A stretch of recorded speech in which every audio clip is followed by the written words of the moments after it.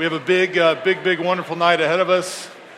The weather is beautiful outside. We are celebrating the glory of the Lord Jesus in here.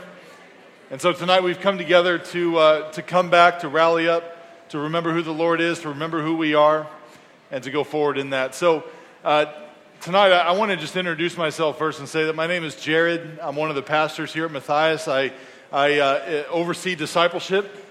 And I would say first and foremost behind that I am a follower of Jesus Christ myself. I follow Jesus. I have to fight harder and harder every day to stay close to Him. Some days the battle is more difficult than others, but in my life and in yours, from the very beginning to the end, Jesus will win one way or another. And so tonight, as you get together, as I come together with you to jump into the Word a little more, to continue our journey in Colossians, I just want to say at the end of the day that God has your life in His hands, all of who you are. And so may we be more aware of who He is. So tonight, as we come together, I want to begin by putting you in a place that if you legally drive a vehicle, I have to preface that because I got a speeding ticket when I was 14 years old. My mother's here, and she probably never appreciates me saying that to so many people. You get one big mistake, I think. That was kind of one of my big ones. I got a ticket, and I got into a car accident. That's why it was actually kind of a bigger deal. Okay, so wipe that away for a second. All of you guys who drive, have a license, who, especially if you commute to work or to school or some drive that you make on a regular basis, it goes something like this. You get in the car, you have your same old familiar stuff. Maybe you've got your drink, your coffee, your Diet Coke, whatever it may be. You put it in the car, you get the station the way you like it, get the AC, especially with it being a little warmer outside, the way you like it. You begin to take off, you begin to drive the familiar route. You go down the same streets. You get on the same highway if you work farther away.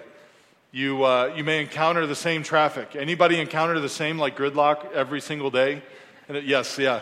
Some amens, I think, actually were thrown out in there. Yes, so you encounter the same routine. And you've done it so many times, hundreds, maybe even thousands of times in your life, that sometimes you may get to your destination, you get to class, you get to your job, you get to wherever you're going to, and you put the car in park, and then you realize, I wasn't paying attention for a second of that drive that I just had.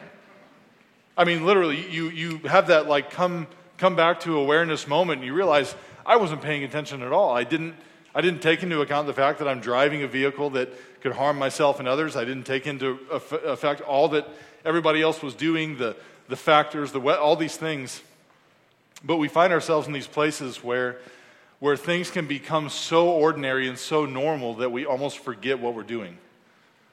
Where the ordinary is something we get used to so much that we take it so for granted, we might as well not even be driving. We throw it into autopilot. Transition that thought for a moment over into your visual perception. I want to introduce you to a word tonight. This is going to be kind of weird. This is not like the heart way to start a sermon, but follow me on this because this is going to track all throughout tonight.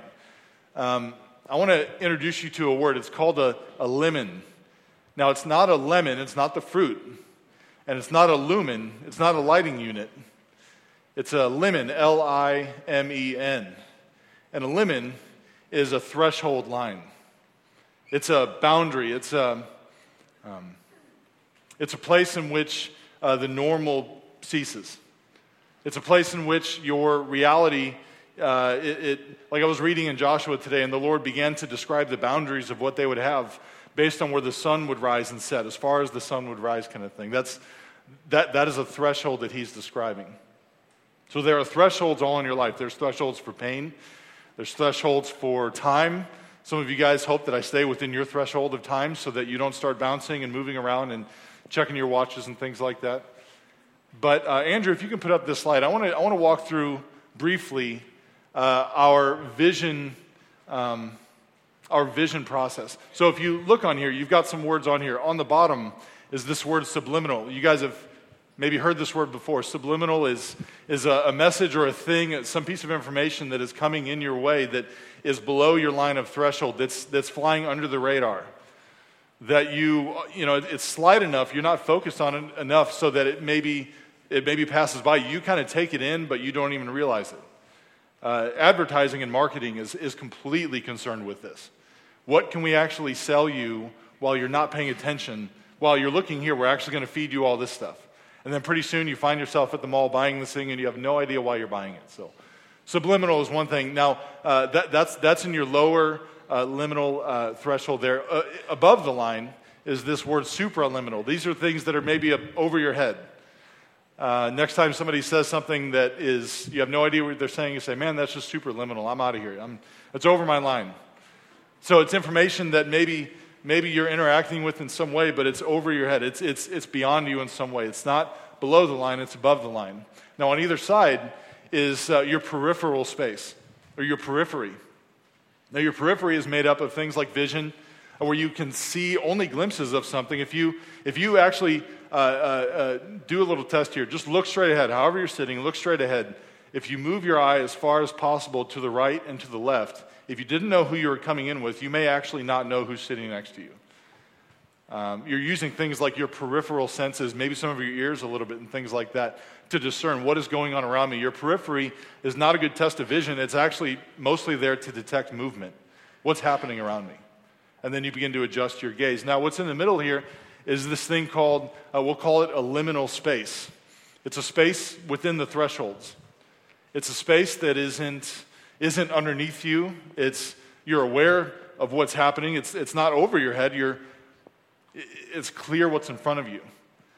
Sometimes, like the car ride, like we were saying, our commute can go from a liminal space down to a subliminal when you actually stop realizing what's happening. Okay, you're driving a car and this has become subliminal. That's very dangerous. Okay, but I put this up there to reiterate this point that what is normal, what falls within the liminal space, what remains ordinary, this liminal space is the place of comfort. It's the place where you see the things that you want to see. You actively make a choice to put certain things in your liminal space, in your tunnel vision, within the circle that you want to perceive. I think there's an invitation tonight. There's an invitation to realize that though the Lord certainly works in your comfort zone, in your liminal space, in your tunnel of vision, there is so much more out there that neither you nor I can begin to predict. There's so much out there in which the Lord, if you follow from Abraham on down, he's continually saying, and matter of fact, before that, go. The command is to go to a place, go, and I will show you kind of when you get there. To go out in faith, to step out in faith, to go out beyond the threshold to the place that's uncomfortable, to the place that's unknown in so many ways. But that is the place, and we'll get to this here down the road, that is the place where growth happens. That is the place where you're pushed beyond your limits. Now, the danger in this is when we take the Lord and we take his work that can be way out there somewhere and really amazing stuff, and we begin to pull these things back within our comfort sphere, within our liminal space. When we take what God is doing and we take who he is and the person and work of Christ, and we begin to kind of squeeze that back into the mold of what is very comfortable for us. If you look at most types of churches, I would venture to say that most people will believe that Jesus looks somewhat kind of like them for this reason. He cares about what you care about. He would dress the way you dress. He would come to an Acts 29 church if he came back and wanted to go to church before he saved the world.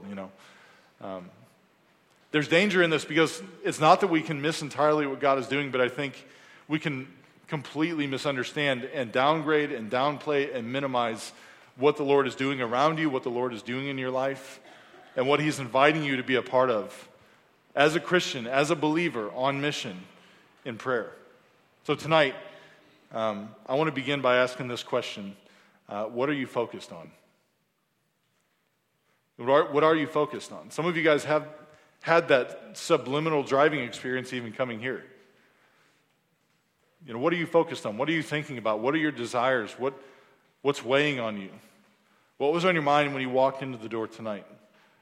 We're going to talk more about what it means to be watchers on mission together.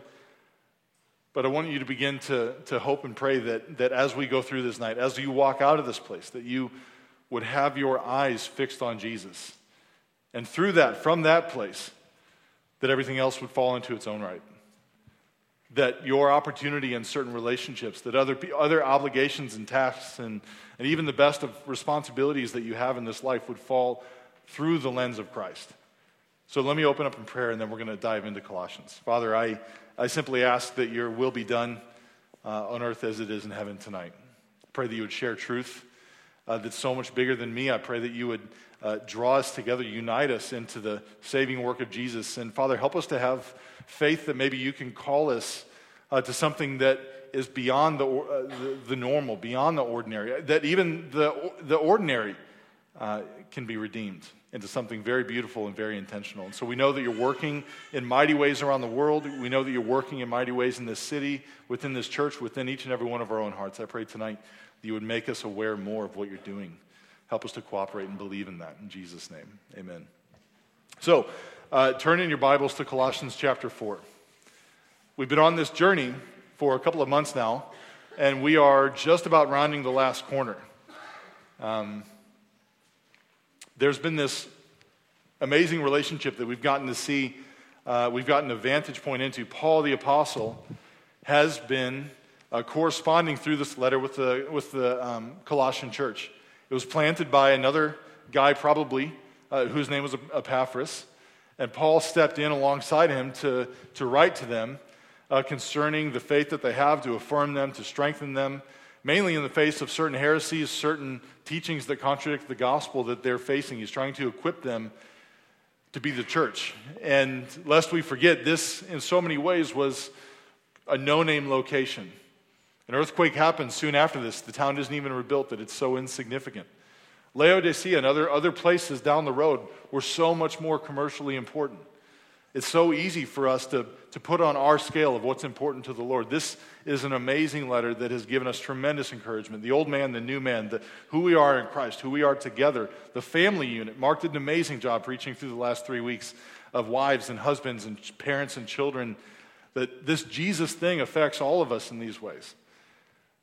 This no-name church with this apostle whose life has been rocked and wrecked and completely rebuilt on the rock of Christ is what we get to dive into tonight. So from God's mouth through the pen of the Apostle Paul, we'll do these verses. In Colossians 4, chapter 4, verses 2 through 6. He says, "Continue steadfastly in prayer, being watchful in it with thanksgiving. At the same time, pray also for us that God may open to us a door for the word to declare the mystery of Christ, on account of which I am in prison, that I may make it clear which is how I ought to speak. Walk in wisdom toward outsiders, making the best use of the time. Let your speech always be gracious, seasoned with salt, so that you may know how you ought to answer each person." So let's put up verse 2. Continue steadfastly in a prayer. Other versions may say devote yourselves to prayer. Be committed to prayer. And when you look at a word like steadfast, when you pull it apart, when you take two words that combine to make steadfast and separate them, you have two very opposite words. You have a word like steady, and you have a word like fast. Now, you tend to have people be one or the other. Okay, how many fast people in here? When there's a need, you jump to it. We're quick to fix it. How many steady people are in here? Okay, I'm a steady person. Now, that doesn't mean that I'm always the right person, but I am very fixed in working through a process. I was trying to book a hotel room a couple days ago for our family to go somewhere this fall, and I had like all the different comparison sites up. And not just one comparison site. I had like 5 of the comparison sites because but I really want to make, I'm so slow to act. I'm so slow to make decisions. It took us a year to buy a car. I mean, it's things like this that happen because both myself and my wife, we tend to be slow people in how we approach these things. There's benefits to that. There's negatives to that. On the other side, there are people when they see a need, they're quick to act. They're quick to want to get involved. They're quick to speak sometimes, maybe wishing that they wouldn't be so quick to speak. But the reality is they are a blessing to others in which they intercede, in which they jump in which they want to get their hands dirty right away. Now, Paul begins this passage by saying to continue steadfastly in prayer, to be people who are anchored in Christ, to be people who are not rocked by the waves or blown around by the wind, but at the same time who are always like runners in a starting block, always like people who are ready to act. When the time is right, I will go. To continue steadfastly in prayer. And then he says, being watchful in it with thanksgiving. To be watchful, to be alert is another way that you can translate this word. To be alert in prayer, to be aware in prayer, in thanksgiving. Thankfulness is the best atmosphere of prayer. And I've experienced it in my life because the times in which I'm holding something over God, as if it could ever happen. Come on, God, I did this. Now, come on, where's your thing? You know, like God owes me one. Or a place of pride. God, aren't you, man, you're so awesome, and aren't you so happy because of what I did? Because look at all these things that I did today, you know. God, I only looked at one of those websites to book that hotel today. Isn't that awesome? Don't you think I'm awesome? God, I gave to that homeless guy on the, at the highway exit today. Man, aren't I awesome? You may not phrase it like that, but to be thankful, to realize that that you deserve nothing but have been given more than everything in Christ. Every time you approach the throne of God through prayer is an unbelievable thing. What you begin to ask for, how you begin to even think about yourself and the world around you can begin to change when you bathe your prayers in thankfulness. Being thankful, Paul says elsewhere in 1 Thessalonians 5, be thankful in all circumstances, for this is the will of God. It doesn't mean to ignore pain, but it means to be thankful because of who Christ is. Because of the fact that his truth is unchanging with the circumstance. So continue steadfastly in prayer, being watchful in it with thanksgiving. Jesus was a good watcher, to say the least. Put up this verse in Mark 12, verses 41 through 44. Think about the watching components that are happening here. And he sat down opposite the treasury, Jesus did, and watched the people putting money into the offering box. Imagine him sitting there and watching person after person after person. Please don't do this to the joy box afterwards. Many rich people put in large sums. And a poor widow came in and put in 2 small copper coins, which make a penny. And he called his disciples to him, and he said to them, truly I say to you, this poor widow has put in more than all those who are contributing to the offering box. For they all contributed out of their abundance, but she out of her poverty has put in everything she had, all that she had to live on. There are so many other instances in the gospel accounts of Jesus seeing a need, seeing a lame beggar, seeing somebody who was afflicted with a demonic spirit, seeing all these issues come about, seeing somebody who is sick, and he's quick to act, he's quick to heal. He's also quick to stand his ground, to be steadfast, to be anchored in his Father when opposition comes. But in this moment, it's amazing because I can imagine him sitting there and watching people, and even the people who are maybe even trying to be seen, wearing nicer clothes and almost trying to like clank their coins louder. I don't know if anybody does this in the joy box. If your money clanks in the joy box, you're probably not like trying to make that known more. But here's the point: is that it's not a matter of an abundance. It's a matter of the heart. It's amazing what Jesus is impressed by, and it's amazing what he's not impressed by. But it says he stood back, he was watching carefully. And actually, in the watching, it wasn't an opportunity just to point out, just to finger point all the ways that other people were doing it wrong by themselves. He actually took it as an opportunity to disciple his disciples, to teach them in this moment. In the highs and the lows, every opportunity that we encounter can become an opportunity to disciple others through, to teach others through, to train others through, to equip them in some way. Jesus was a good watcher. This is the first sermon where I've ever had 10 subpoints after the first verse. And so I'm gonna keep in mind your time threshold, but at the same time, there are 10 things that I have, whittled, been chewing on these for a couple weeks. 10 things I think we can discern about watchers from Scripture, from other stories, and other things that we can interact with as we learn what it means to be a watchful person, to be a watcher in prayer. So watchers, number 1, are aware of who they are and who God is. Let's keep our perspective in the right place, right? It would do us well to just wake up and remember, God, you are God and I am not. You are the one who's sovereign, who created the world, who has no need of anything. I am the one who is in desperate, total, complete need of everything that you are. It would do good for us to remember, as we're being watchful, that God is the one who has the supreme power and not us, but he calls us to be watchful. Number 2, watchers are observant of their surroundings. They don't just see what they want to see. You ever tried to be observant of your surroundings? If you're only seeing things that agree with what you want to see, you're probably not seeing clearly enough. Because the Lord has allowed us to be inside a world that is a mixture of both brokenness and glory for his namesake. We're going to interact with things left and right as watchers, as watchful people that affirm our faith or things that we should critique, that we should be very careful for, that watchers are willing to take in new things. Number 3, watchers are overwhelmed by the need around them. I think it's easy to think that it should be the other way around. If I'm being watchful in prayer, then nothing should faze me. And I think that's actually probably true to some degree, but I'll share this. In discipleship, in leading other guys on this journey as we walk with Christ together, what actually drove me into a very much more deep, desperate, dependent prayer life has been recognizing the fact that the needs that others have around me are bigger than me. Because in my flesh, what I want to say is, well, if I could just orchestrate these details of their life, it would be easier. Or if I could just buy them the thing, it would make more sense. But the reality is that actually that overwhelming need driving me to prayer helped me to recognize that, God, you're the only one who can actually change some of these things. You're the only one who can produce spiritual fruit in somebody. Your Spirit is the only thing that can act in these ways. So God, I will sit in my place. I will act when you call me to act. But at the same time, your amazing access you've given me and my brothers and sisters in prayer, apart from that, I am completely overwhelmed. So it draws them, these watchers, to prayer. Number 4, watchers recognize the obligation of their privilege.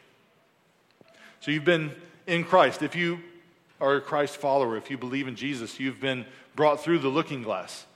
You have access to privileged information. Anybody can read this, but you can actually understand this. That from beginning to end, you understand who holds everything together.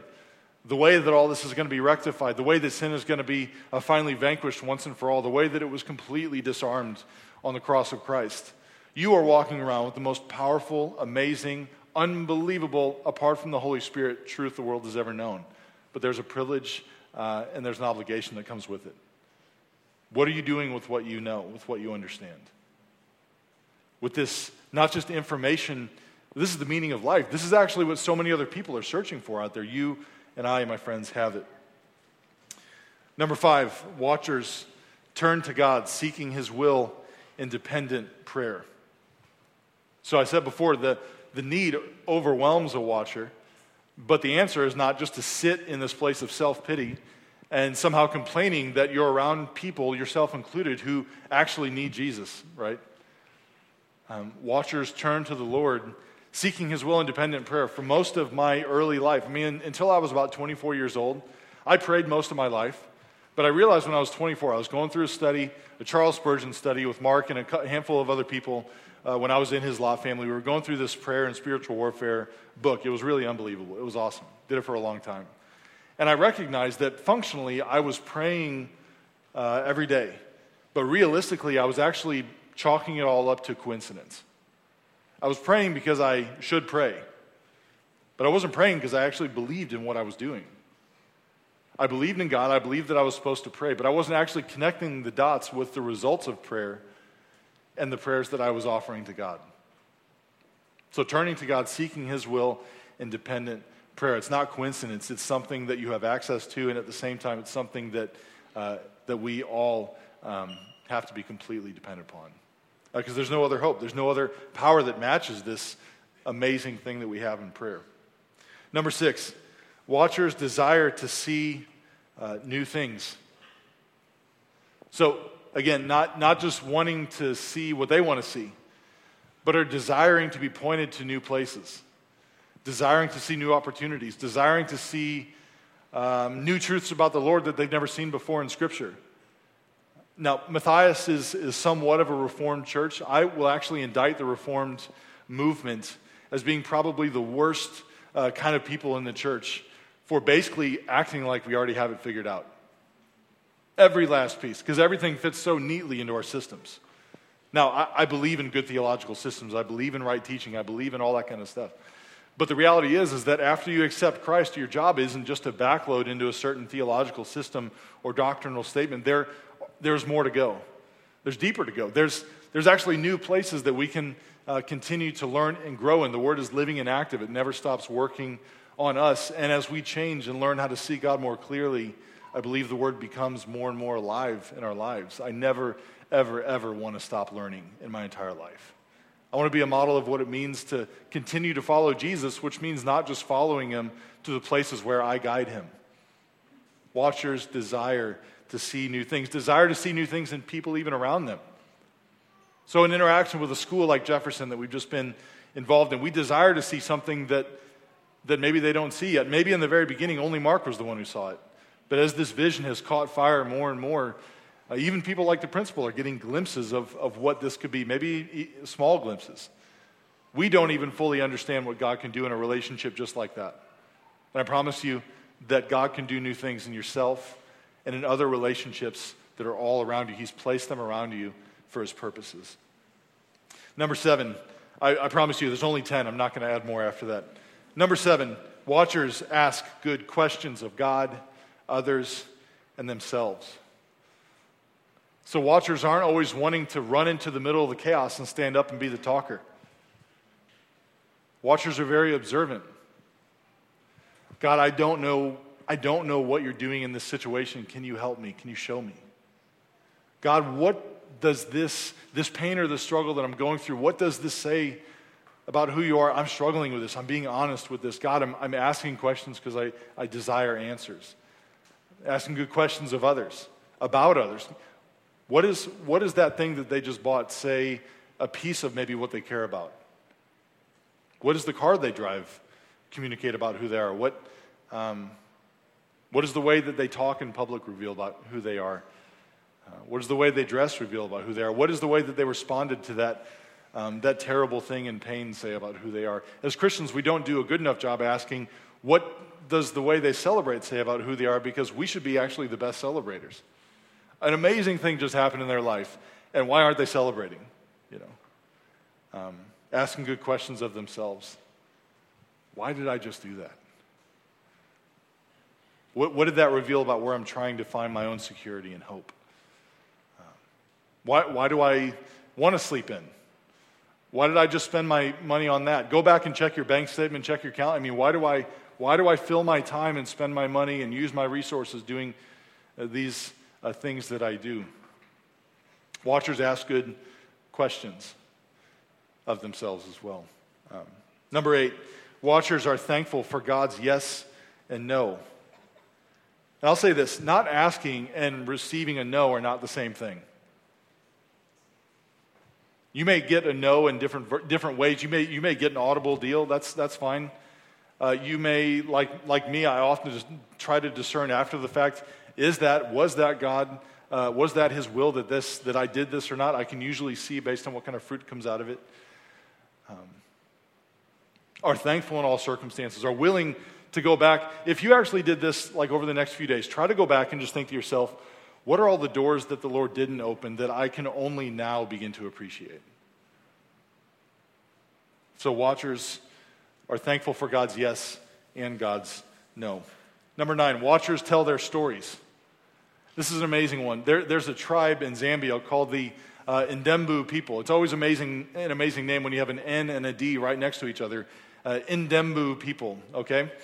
This is a tribe very typical to that region in southern Africa. And there's this ritual that happens every year. So the village is set up where you have men living on one side, adult men on one side, and women and children living on the other side. And on an annual basis, at a very special time, the elders of the village come over to the female side of the village in the middle of the night and rally up all the 13-year-old boys. That's a very traumatic experience because this is in the middle of the night for one. But imagine your 13-year-old boy all of a sudden being taken out of your house or your hut, whatever you may live in, and rallied up, and the group of them are brought out into the bush, the wilderness. And out there, the elders look to this group of young men, soon-to-be young men, and they say, this over here, pointing over to their tree of meeting, they said, this is our tree of meeting. we will come back here in a month, and we will pick you up. And they wish them well, and the old men scamper on in old man style back to the village. Now, you can imagine what's happening in this group of 13-year-old boys. If you guys ever seen Lord of the Flies or read the book, it's something like this. What happens in the beginning is they all scamper off into their own little deal. They all individually stay together, alone, isolated, because they're just trying to process what just happened. I'm 13 years old. I just was eating pudding, and then I got brought out here into the bush. What's happening? I don't have any idea what is happening here. But what begins to happen is that these boys begin to come back together and form a band, to form a team, a band of brothers kind of thing. And they figure out who's strong, who's weak, who has different skills. How can we all figure out how to do this together, because we can't do this on our own, separated from each other. And then this is amazing. The elders come back out, and they pick up those who are there. Hopefully they're all still there. And they bring them back to the village. And then on the male side, this is really a rite of passage. This is their ritual, their rite of passage, where they sit around a campfire, and then they ask the boys to tell the stories of how all this worked out. So you have the boys telling these crazy stories, Oh, we got chased up the tree by this tiger. We didn't have any sticks, so we had to urinate on his face to make him go. I remember when you broke your ankle trying to kick that thing off. Oh, that was so funny. That's not that funny anymore. They begin to tell these stories, but then actually what happens, and again, this is an annual thing.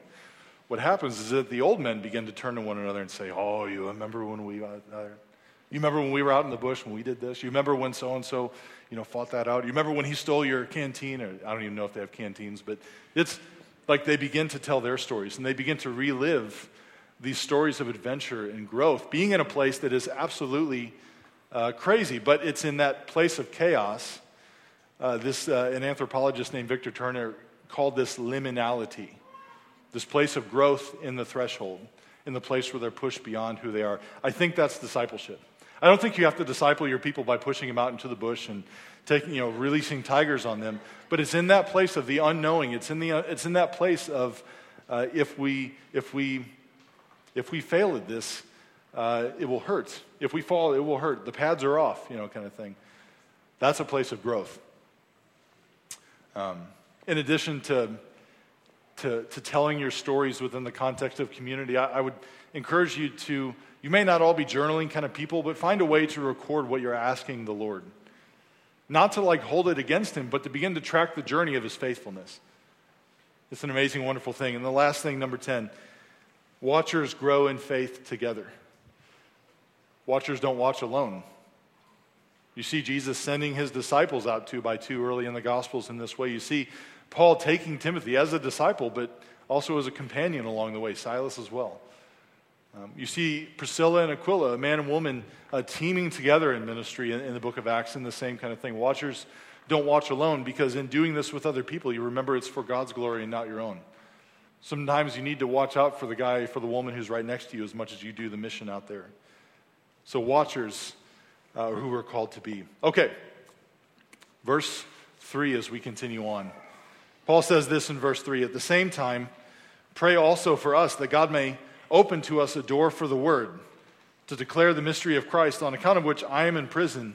And in verse 4 he says, "that I may make it clear, which is how I ought to speak." We get a huge piece of context here. Remember, Paul is sitting in jail, at least house arrest, maybe in a jail cell. He's bound up. And he's writing this letter. He sounds like a free man to me. He's writing this letter as a free man in Christ, in chains, to this church. And if you were in his position, if you're in a jail cell, what would you pray for? I would be saying, "Hey, God, open the door of this jail cell so I can get out and go back to my family and get to eat chocolate ice cream and get to watch Netflix and get to be around my buddies and play with my kids and go swimming and all that stuff." We would love it. My wife would be in there too, please. She would be, I would want that. So please don't assume don't take too much by what I didn't say there. But we get revealed right here Paul's theology somewhat, but also his priorities. Theologically, he's recognizing that all along the way, it's only God himself who can open up these doors. Now, when he says, pray that God may open to us a door, maybe literally he's saying that God may open the jail cell door, right? Pray that this door would just come open. I mean, he's done more than that before. In Philippi, he knocked the whole jail down, right? So, but he says, pray that a door may open. So at minimum, the jail cell, but surely even if that, he is praying for more and more doors to be opened, for more work to be done, for his vision to be fixed on that which the Lord is doing around him, to participate in more. To see the gospel revealed, which is what he said here, that the mystery of Christ, that he would be able to declare it, to reveal it. That he would be able to speak, enabled by the Spirit, as he ought to speak. Jesus says in Matthew 10, they're going to persecute you. They're going to flog you. They're going to bring you before the courts. But in that hour, don't worry what you have to say, because it is not you, but the Spirit of your Father who will speak through you. He will guide you in what you ought to say. Maybe some of you guys just need to remember that right now. You have opportunities. You have relationships. You have coworkers that you're struggling right now to figure out, how should I speak around this person? My hope is that they would come to know Jesus Christ. But what does that mean? The Holy Spirit will guide you. But it doesn't mean, again, in the context of prayer, it doesn't mean that we're absent from the calling to plead to the Lord. God, show me. God, guide my words. Show me what not to say. Show me how to be a friend, how to be a comfort, how to bring your gospel comfort tangibly to this person. What do your anxieties reveal about your priorities? What do you lay awake thinking about at night? We all do it. What do you think about when you get up? What dominates your thought process? What distracts you from other people the most? What do your prayers reveal about your priorities? It's convicting. And what are you praying about? Am I praying, the thing that I talk about so much, am I praying about that? It's easy for me to talk about all these things of the Lord. Am I so quick to come before the throne of God and say, God, open up more doors. God, show us one family that we can connect with at the pool party.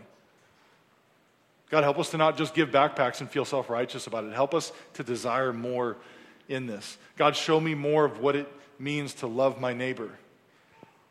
God, show me more of what it means to care for those needy people who have different needs that you put in front of me for good reason, whether it's finances or emotions or relationship, whatever it may be. God, show me that thing. It's easy for me to talk about that. It's another thing altogether to take the words before God in that. So, Paul doesn't stop there, though. He continues on in verse 5. He says this: walk in wisdom toward outsiders. We'll stop there. We're always around outsiders. We're never not around outsiders. My assumption is that there are outsiders in here tonight. And if you are an outsider here, then praise God, because there's a way for you to no longer be an outsider. And when Paul says it's a word like outsiders, it can feel abrupt, it can feel offensive in some ways. I think some words you say are always meant to be said with an assumed meaning at the end, like they're left unfulfilled. If you say somebody's an outsider, you should be desiring that they would be made an insider, that they would be welcomed into the fold of God. And we have to graciously remember that, even as we sang earlier, prone to wander, Lord, I feel it, because Jesus sought me when a stranger, wandering from the fold of God. I was given everything, but I'm so tempted to walk outside of this and to go out there. God, show others what it means to be welcomed, to be blessed by being in this fellowship. So Paul says to walk in wisdom toward outsiders. Wisdom, just a definition for you, I believe wisdom biblically is skill in the art of godly living. It's putting your theology to practice. It's not just talking about something. It's like wisdom grows. This is why life, age, and wisdom can be synonymous with each other. It doesn't always have to be. But life experience and learning enough along the way can give you skill in this art of godly living. Paul says, walk in wisdom toward outsiders. Remember that verse 2 has implications on all this. Continue steadfastly in prayer, being watchful in it with thanksgiving. Walk with wisdom toward outsiders. It's so easy to want to put on some kind of a formula, or some kind of agenda, like a rhetorical scheme, like you're always just waiting for the one opportunity to say this one way, this one thing, this one this one line of how you say the gospel, that's what it looks like to share the gospel. No, walk in wisdom with your whole life toward outsiders. And then he says in the last half of this verse, making the best use of the time. Some of you in here tonight just need to read this half of this verse, making the best use of the time. How is your time being used? How is my time being used? What are those things that you care about? Go back to the anxiety piece. What are the things that we focus on, that we put in our liminal space? The things that we think about so often. And how does that work out within this whole grand scheme of how God is giving me time to use? Time is a limited commodity. This word here, making the best use, has a connotation in the Greek of also like buying back time, redeeming time. When you enter into a relationship and you know that time is limited, it changes your perspective. When you know you're only going to get so many days with a person, it begins to change how you sift through time, how you embody what it means to live in that opportunity. Last fall in October, just before the fall Ecuador trip, I had shared in a sermon about a friend that I had met, a friend named Ed. And I talked about him in a sermon on what it meant for he and I to grow in a relationship together. I met him because he simply reached back out to the church. He had been at the church a year or so before, and he simply had just hadn't been around in a long time, but this was his, I want to say, fifth or sixth reoccurrence of a different kind of cancer. And then he received the label that is like the most hated of all labels, terminal. And it is in that season that he reached out. And so, thankfully, Jason Serino passes me along his number, Lot family leader in our fold, because that's where he had gone before. And I began to call Ed. And so I talked about this relationship last fall. It had only been like 3 weeks old at that point in time. So Ed and I would talk most of the time. We would talk most weeks. I would pray for him without ceasing. I would go over often. The aim was to go over every week if possible and to come sit down to get time with him, to read the Word, to pray together, to talk, to catch up, to have a friendship. And on April 2nd, he passed away. Now, and it's crazy because it's not surprising. I knew it was going to happen. I mean, you begin to pray in the beginning. I even told you guys before, I even was telling him, Ed, God can do a miracle. God can take this away. And he said, no, I actually am totally on board with you on that. But don't pray me out of an amazing job that I have with Jesus, just on the other side right now, okay? Don't pray me out of a cush, awesome job with the Savior. He said a phrase that was just huge on me. I said it at his funeral, that I want to be there fighting with Jesus in that last great battle. Sword in hand and shield. I will sweep up with a broom if that's what he has for me. But man, just to be standing there with Jesus. Now, from day one of that relationship, I knew it was going to end. I knew that our time was short. But the perspective on that time was unbelievable. Every time I'm going there's hints of sadness. There was sadness for sure, especially toward the end. I'm still unpacking my own grief and what it means that I lost my friend. But in every conversation, as he and I were praying, and my predominant prayer for him was, God, give him a strength in his faith until the end. Because there will come a day where his faith won't need to be strengthened anymore. He will see Jesus face to face. He needs no pity from me or you whatsoever right now. He's the one who's actually probably in this place where it's man, you don't even understand, But I had a full recognition that this relationship, that this couple of months that I got with this man, and his whole death experience, as terrible as it was merely a stepping stone in his existence before the Lord. Time was very different. We weren't actually bound by this reality that, we knew the earthly time was going to be one thing, but time with the Lord is an eternal thing. And most people in my family wouldn't speak the same language as this. I want to be careful in this because I don't want to bring any dishonor to my family whatsoever because I love them very much. Matter of fact, I think because I understand some things about God and about Jesus and about humanity and how much he values us, I think I understand value for them that some even don't understand themselves. But my constant prayer is, God, how do I represent Jesus around my family without turning them into projects while still seeing them as real people, right? because they are real people, just like me. And so as I have prayed so much over the years, God, for opportunities to share this gospel in some way, the Lord has given me funerals to do it. There's been so many people in our family who's died. I mean, just coinciding with my being equipped more in ministry through seminary and being on staff here at Matthias, people that I loved so much began to die. A lot of people. And it's easy on one sense to be able to say, man, God, why? Why? Why have you called me to do this? Come on, this is so hard. I don't like saying goodbye to these people. And it's so strange because I have this perspective that so many don't. Be thankful in all circumstances. Be thankful for the opportunities that he gives you. I think what he's given me in those opportunities to share with my family, to be there with them, to love them, to become more of a real person to them, I couldn't have ever asked for that. I'm glad he's brought me that opportunity. So Paul continues on here in verse 6. He says this, let your speech always be gracious and seasoned with salt. Two things. Their speech would be full of grace and seasoned with salt. Now, salt acted primarily in two ways for them. It was a flavorful agent. So speak in speech that is unique, that is flavorful, that is vibrant in a way that reflects the gospel, that is joyful because of what you have in Christ. Let your light shine before men. Don't hide it under a bushel. I think I just combined like a song with a scripture. But that your speech would be flavorful. And at the same time, in addition to be a flavoring agent, salt was a meat preservative.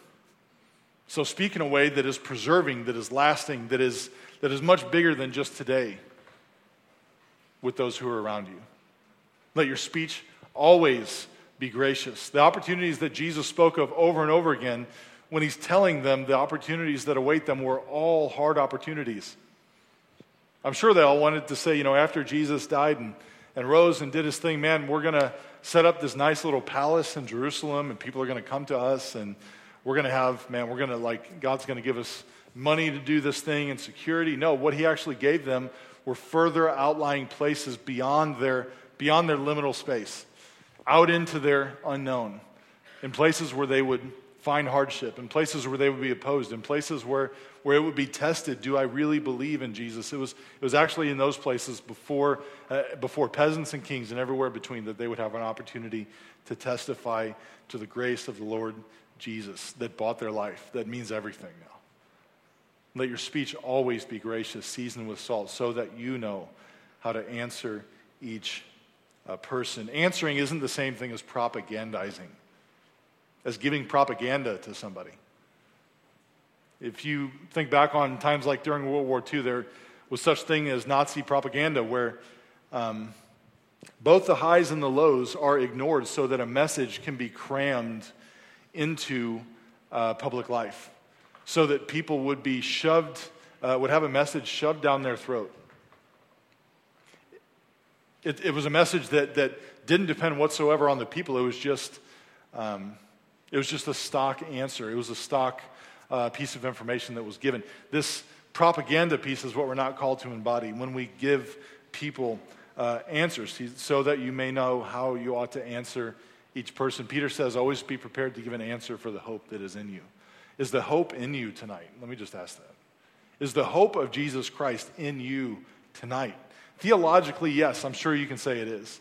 Well, I know because I know these Bible verses that says it so. But is the hope in you? Is it driving and dictating and shaping the answers that you give to others around you? It's not waiting for the right opportunity and then you have like the gospel gun, cocked and loaded, ready to like blow it up in the right situation. I was at a funeral just with a friend a number of years ago, and these were all buddies growing up. You may be in here if you know that I'm talking about you, wherever you are, man. And I go hang out with these guys after the funeral. And I said, man, so how was everything? He's like, man, it was all right, but man, like this other guy, he was a friend of theirs who was converted, who became a believer. It's like this other guy just walked around passing tracts out to everybody. And now, I'm not going to negate how God uses tracts. Like if God saves people through tracts, then praise God. But this is not being sensitive to a situation enough to meet them in the place of their need. You're not giving people like a textbook. Here's a book where you find the answer. Show them Jesus through your life. Be the answer. You can't be Jesus, but you can point them to the answer in Christ. So that you may know how you ought to answer each person. How you answer can differ. The truth, the answer itself, doesn't change. Jesus Christ is the same yesterday, today, and forever. But how you answer can differ depending on where the other person is at. Think of a stranger, a family member, a friend, a coworker. I don't want to give my kids propaganda. I don't want them just to be able to say some lines and figure this out. I desire for them to be pushed into their own spaces as we journey with them, so that they would learn to love the person of Jesus. There's nothing about him that we shouldn't want to love, that we shouldn't want to strive after and hope for and find grace in. The answer remains the same, but the delivery can look different. I'm going to give you some categories of friends of mine who I've seen the Lord work in their life. A 56-year-old alcoholic who doesn't think he could ever change. Saved. Late 20s, or 30s, I should say, sorry. Actually, that's kind of a compliment. She would be happy. A woman in her 30s who works at a mall. Converted. Like recently. This is an amazing thing. It's an amazing thing when you see the Lord work in front of you. And it's all impossible on the outset. You don't think that it could ever happen for that person. You all have people in your lives that's like that. You guys have probably been that person for other people. They thought, oh man, that guy could never be. God will never reach that guy. Yes, he can. A 31-year-old who doesn't think his past can be undone. That's a brother I'm praying for. He's so close. Isn't he?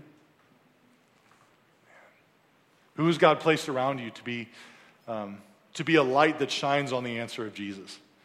I believe that every person walking on this planet is struggling with core issues of what is the meaning of life? Where do I find significance? Where do I have a place in this world? Where is their ultimate hope beyond things like death? Every single person who's ever been created is looking for ways to answer those questions.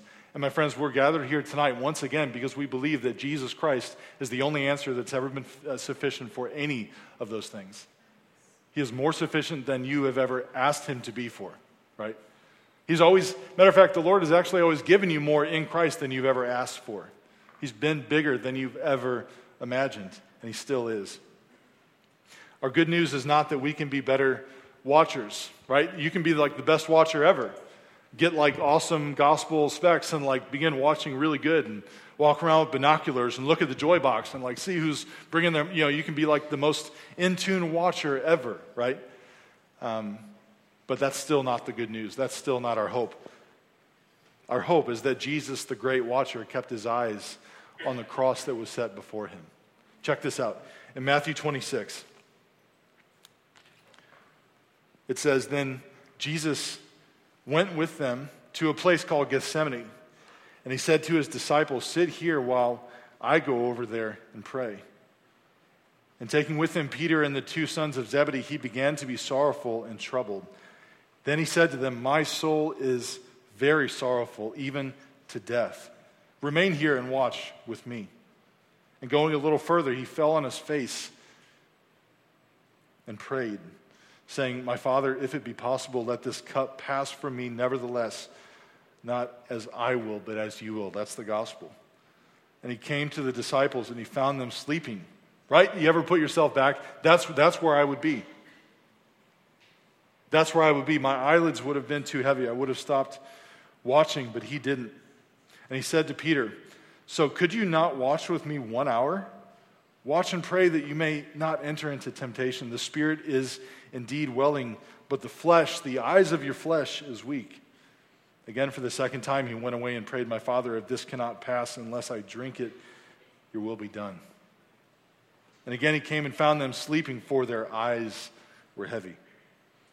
So leaving them again, he went away and prayed for the third time, saying the same words again. Jesus, the watcher, was persistent. And then he came to the disciples and said to them, "Sleep and take your rest later on. See, the hour is at hand, and the Son of Man is betrayed into the hands of sinners. Rise, let us be going. See, my betrayer is at hand." Our hope is rooted in the fact that he was faithful, knowing full well what he faced. The cross never caught up on Jesus. It never surprised him. Jesus is praying in that moment because he knows full well what he's about to take on. He didn't do it. He didn't have to become ignorant about his task in order to do it. He didn't have to muster up liquid courage to go through with it. Jesus knew full well what it was, and he bowed his head and he prayed 3 times, "God, if there's any other way, I see it. I see it so clearly." You think that you see your sin clearly sometimes. Jesus saw your sin more clearly than you ever could in facing the cross. But lest we be left at a place of sadness and being morose and grieving, Hebrews 12, one of my favorite passages in all of Scripture, says this: "Therefore, since we are surrounded by so great a cloud of witnesses, let us also lay aside every weight and sin which clings so closely, and let us run with endurance the race that is set before us, looking to Jesus." Some of your versions will say, "Fixing your eyes on Jesus, the founder and perfecter of our faith, who for the joy that was set before him endured the cross, despising the shame, and is seated at the right hand of the throne of God." My friends, if you want to know the ABCs of how you live out this watchful Christian life, I want to give you 2 things. Follow Jesus and pay attention. The point is always staying close to Jesus. And staying close to Jesus, and then living our lives with him filling our liminal space, filling our perspective, filling our tunnel vision. And at the same time, in us allowing ourselves to be pulled out of the comfortable place, to go to where he wants us to go, to be watchful, to be observant, to be willing to roll with the punches, to be willing to actually take the punches for the gospel. He will open up doors that we can't imagine, and he will be more faithful whatever happens. I believe that the reason why so many of the disciples allowed themselves to be martyrs is because they believed in a hope that superseded this life.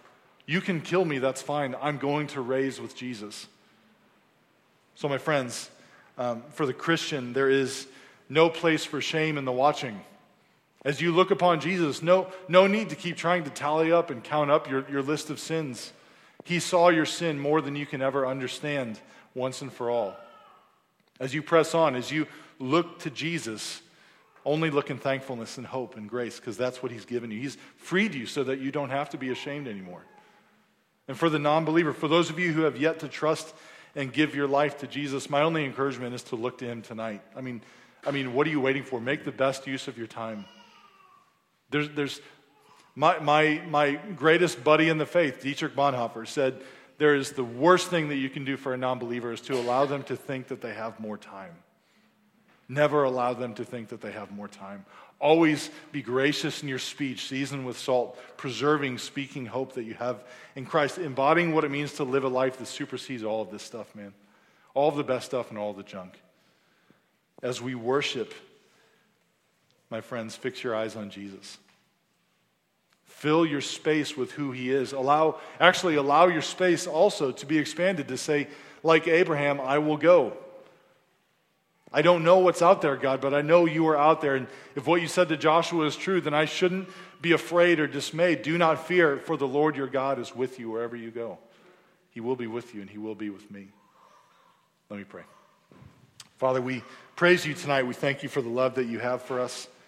We ask for, God, we ask for eyes of faith, for faith eyes that are willing to see what you want us to see, for the willingness to be able to be used in situations that could be bigger than what we can imagine. At the same time, I pray for my friends tonight who their great battle, the great unknown, is within their own heart. I pray for those who have given up thinking that you could ever work in this area or that place or that piece of them. I pray that you would help us to be willing to take a step out in faith. Not an accidental step, not something that needs to ignore reality, but Father, is steps of watchfulness, prayers of watchfulness. God, make us more obedient in how we watch. God, increase our prayers. Increase our prayers. Increase our dependency upon the work of Christ. Tonight, he is our hope. It's the same as any other night. Jesus Christ is our hope. He is that thing which we long for and the thing which we already have. Father, help us to never cease in being thankful for what we have in Christ.